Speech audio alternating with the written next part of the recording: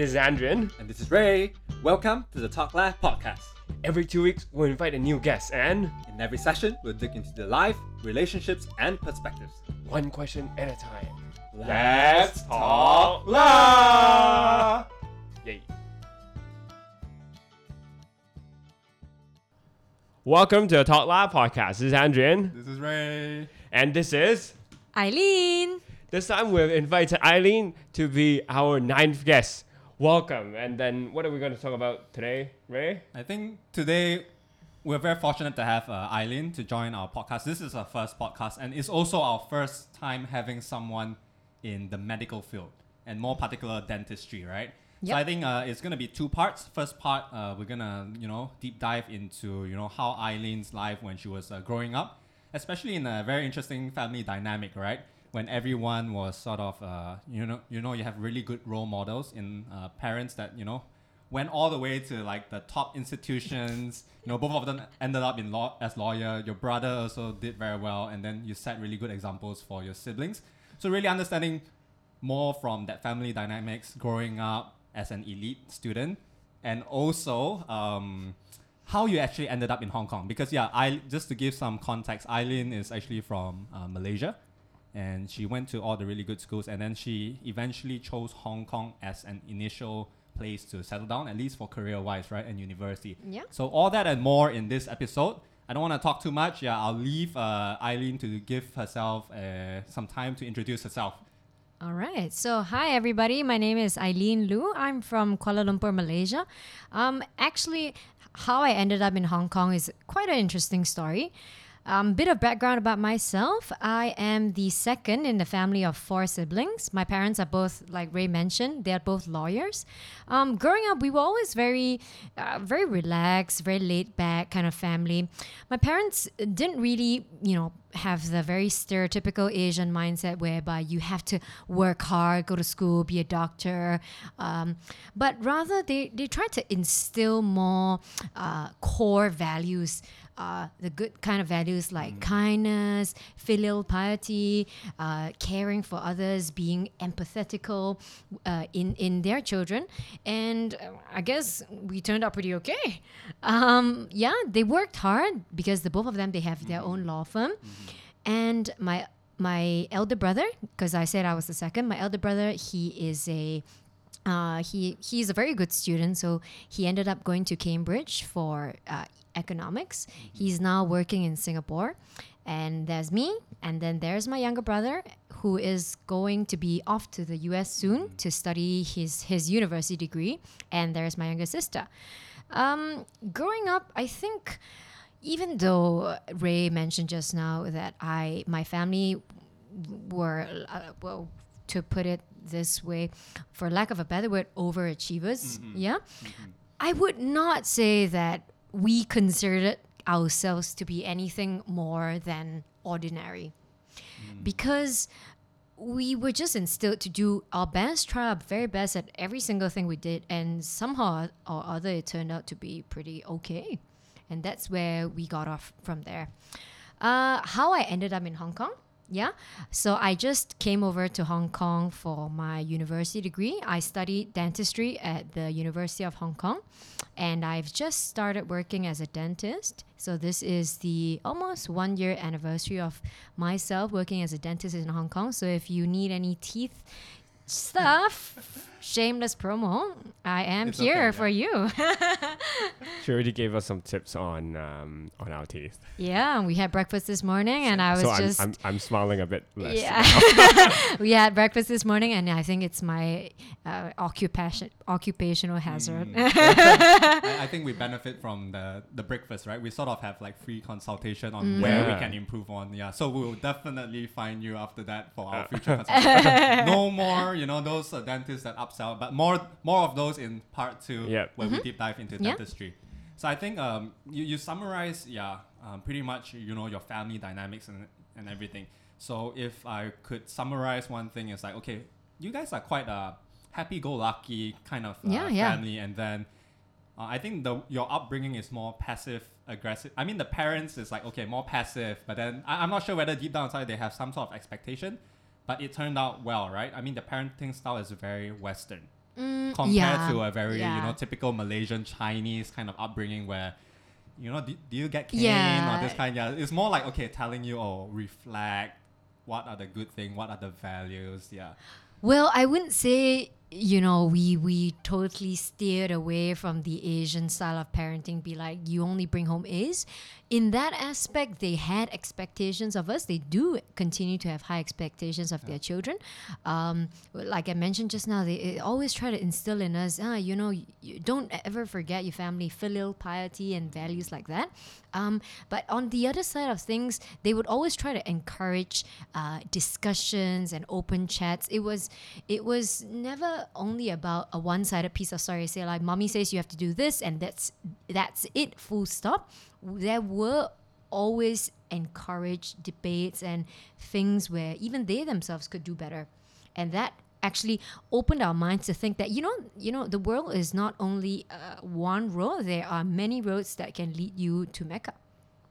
I think this is something very different from a lot of our friends, especially in Asia. So I can sort of relate to that a bit, but not as a young kid as I'm growing up. Because when I was growing up, I can only imagine like, okay, my parents were giving instructions, don't do this, don't do that, because I didn't really have like a point of view. But having that right from the early stage, I think that will really benefit someone to ask questions, to really discuss and talk openly about it.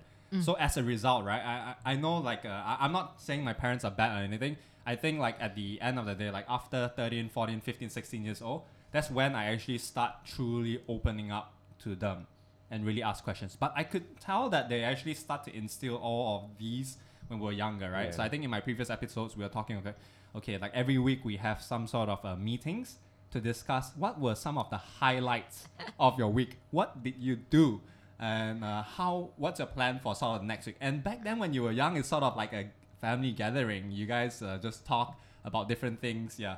But now looking back, right, it's actually an opportunity for us To connect. to connect. That's number one, but also start thinking and start planning about what you want to work on in a week. Of course, as kids, our primary KPI, right, we can say, is like get A's back, right? That's a very Asian That's thing. fair, yeah. Yeah, so it's very interesting to hear that, okay, there are actually really really such kind of upbringing in, especially in like Malaysia, Asia kind of situations. Yeah. Yeah, I would say it's a little bit different from what I hear from my classmates, my friends around me, my neighbors. But at the end of the day, we still get the job done, so to speak. Yeah. I think segue Ying in that, since you brought up your classmates and everything, just to give everyone, our young audience out there, that Eileen actually went through a very traditional, like I think if we compare Hong Kong or Singapore kind of schooling, it's like, I think in Hong Kong it's like DBS, DB, right? DB, DGS, Yeah. Queens. Yeah, in Singapore it's those Hwa Chong or Raffles kind of thing. So she went through like the equivalent in Malaysia that, Yep. she went to KTJ, College Tuanku Jafar, and Catholic High. So these are some of the big names, by the way, just giving our audience some context. Andrian's totally lost. For sure. Yeah. Sandran's always learning. Let me just brief Andrian. So I from the age of 16, I went to a boarding school. It's one of the British style boarding schools and the top ones in Malaysia. It's called College Tuanku Jafar, or we call it KTJ for short. It was my first time being away from home, but the reason why I was sent there was because I was on a Fulbright scholarship all the way up till my O levels and my A levels. It was 4 years of me being in boarding school life, and to be very honest, I really enjoyed it. It was a place for me to grow up, because I was away from my family, a place where I could learn to be independent and don't get scolded by my parents all the time.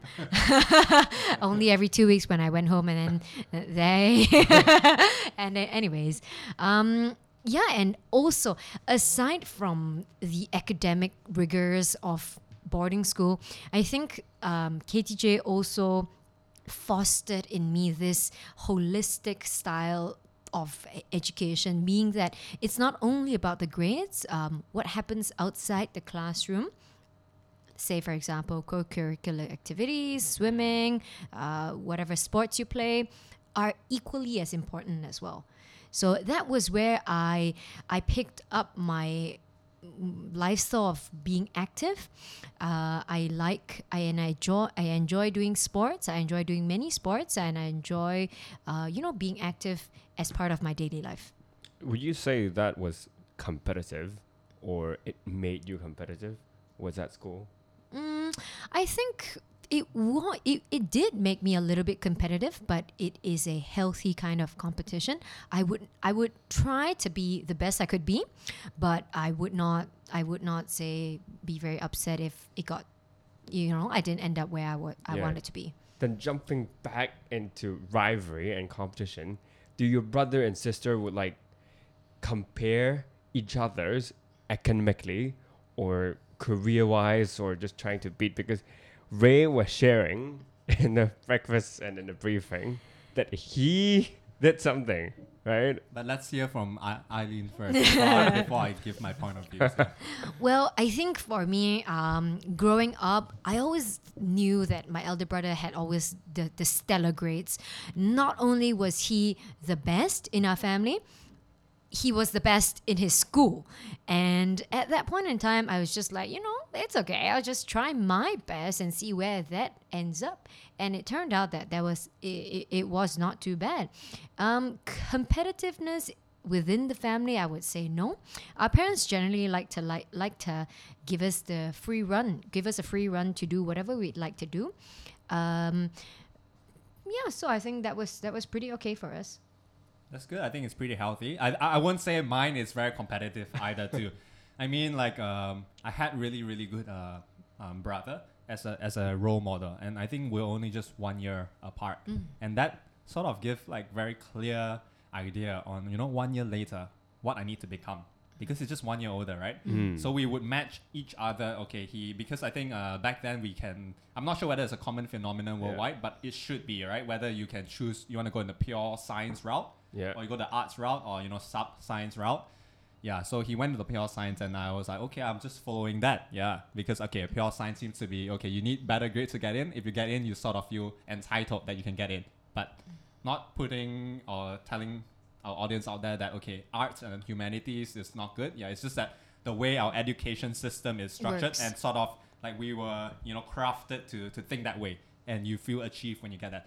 So interesting point of view that he always has really really good grades, but of course not top of the school and everything like Eileen's brother Han Rong, right? Yep. Yeah, and then so he always had good grades, had good relationship with teachers. Yeah, had leadership roles in school, and for me, I'm just like, quite happy-go-lucky. But I was like, I gotta at least hit it, or beat it if possible. Yeah, so I had that mindset, and it's been playing out quite well. So he would have straight A's in like his PMR, which is I think equivalent to slightly below DSE. We have something in between. Yeah, and then I would also get straight A's, and then I got a D for my Mandarin. Yeah, and then SPM, which is like DSE equivalent. Yeah. He would have straight A's, and I also would just match it. And then IB was a tipping point where I actually beat him in some way. So I actually felt accomplished. Yeah. But all that putting aside, right? Yeah, I think it was a healthy kind of competition. Not to say competition, but something to look up to. And if you can do better, that's great. Yep. But once he actually got 40 points in IB, and I was like, oh my god, that's very hard to beat. But I think the last mile I had 42 with some luck of the friends, good support system, everything. But in university, that was the time where because university all the best people come to that university, and then to be like really performing well, you really need to be good. Yeah. And I think I can't lie to academic wise, there's a limit for my knowledge. So I felt like my brother basically graduated in SMU Singapore, right? It's like really good school, really competitive, but he still managed to get the highest honors, like summa cum laude, which is like high distinction. And I was very inspired that I didn't think that I was gonna match it. I was like, at least I get first on, which turned out I didn't make it. But life goes on, and Right. So I think it was healthy, and just to share some point of view, or like the way that I work my siblings. You know, in Malaysia we have this saying about Ray. We call it kia su, which in Cantonese it's gang shu, or so to speak, scared to lose, and he embodies this trait exceptionally well. I think you're referring to my sister, right? Yeah. So after I get like decent stuff, so my sister was like, she's gonna do it. So she really surprised all of us. I think we or I should say both the brothers provided such good examples, right? Wow. Motivation. So she got like, because she did law in Warwick, right? So she just surprised everyone that she got like first class on for law, and that's, I think, really really hard Yeah. to get first class on.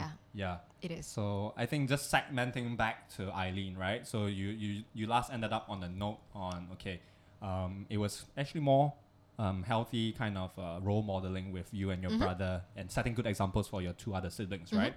At the end of the day, I think right now we're all in different industries. My brother works in private equity in Singapore now, and I'm in dentistry, which is a far cry from private equity. My younger brother is into computer engineering, coding, and stuff like that. So all three of us, so far, we are in very different industries, and to be honest, there's really no way to compare with one another, and that's the end of the story. As long as we are happy, we're healthy, we have a good relationship with one another, I think that's what is the most important. Yeah, I think we talked a lot about your siblings, and all your siblings basically are everywhere. It's not even in Malaysia. Yeah. Then what brought you to Hong Kong, and what brought them away from Malaysia? Actually, I I was think wondering since- because both of you are in Hong Kong, right? Yeah. I think we can touch on that, but I think since you raised a lot about siblings, right? Do you feel like, oh man, I should have a sibling? Oh, are you Because- an only child? I'm the only because- child. By the way, yeah, Andrian is like the only child in his family. Yeah, so yeah, I think he has found a way to like stay motivated, find role models outside, right? Yeah. Maybe parents is like a big part, right? Yeah, I think I'm happy being a single child in a way. No need You to, would never know. no need to share resources, right? Yeah, No no need, arguments. Yeah. yeah, I don't need to fight it with siblings on like when we're kids toys, or when we like growing to like fight for attention or anything else. So I'm happy with that. But I think throughout my school, I would say I would like look up to one person and I want to reach that. And for university, I would also look into other people's grade and I want to beat it. So fortunately, Ray definitely beat me in terms of IB, but thank God I reversed that in university. Oh. So Eileen, we know who is the more kiasu one, right? Yep. It's definitely- definitely. Wow. Sure. It's definitely the other host of the Talk Lab podcast. Which is Eileen. So now I think segmenting in like what Yeah. Andrew touched upon, like why did you decide to choose Hong Kong? How do you stumble into Hong Kong? I'm sure you have a lot of different options out there. You were like one of the top students in Malaysia, and can you just briefly share your process and evaluation process on why Hong Kong became your top choice?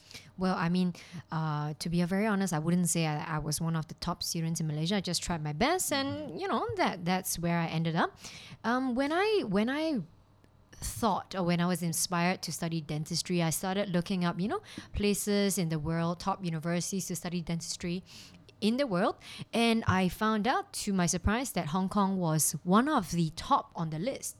Actually, side note, the University of Hong Kong was on the QS World Ranking for Dentistry top of this list for 3 years in a row. And at that time, I was just going down the list, number 1, 2, 3, top 1, top 2, top 3, and just applied to them.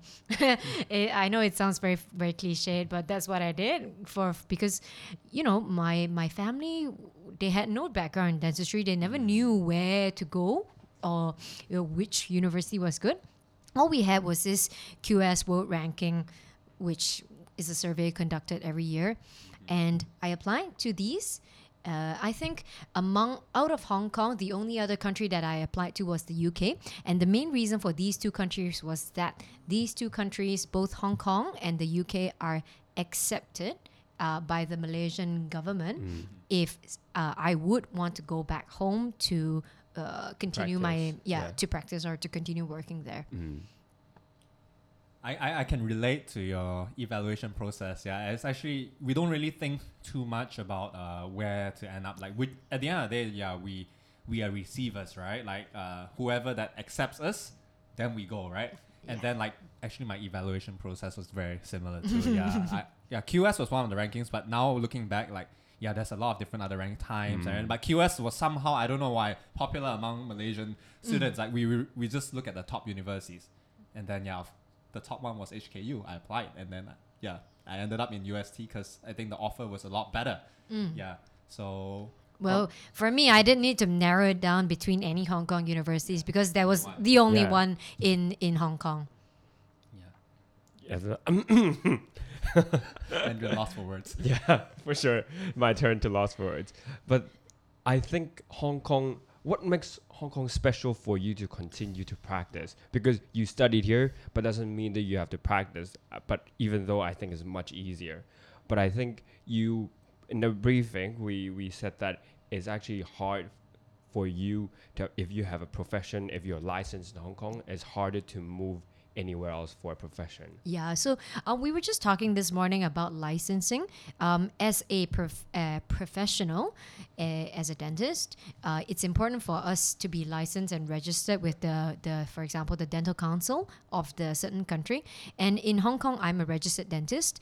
But as of right now, if I wanted to go, let's say, to move to another country like the UK, I would have to take a conversion exam. If I wanted to go back to Malaysia, I'd have to do a 2-year compulsory housemanship program, which at this point in time, I think they are a little bit full and may not be able to give, applicants a position. Yeah. So it's a little bit different for us when we want to think about switching countries or switching places of practice. Yeah. In contrast to, say, for example, Ray, who works in IT, he works, and if he said he was not happy in his current job and he wanted to move to a different country, all he needed to do will be to go for an interview, sign up the contract, and let's go. Yeah.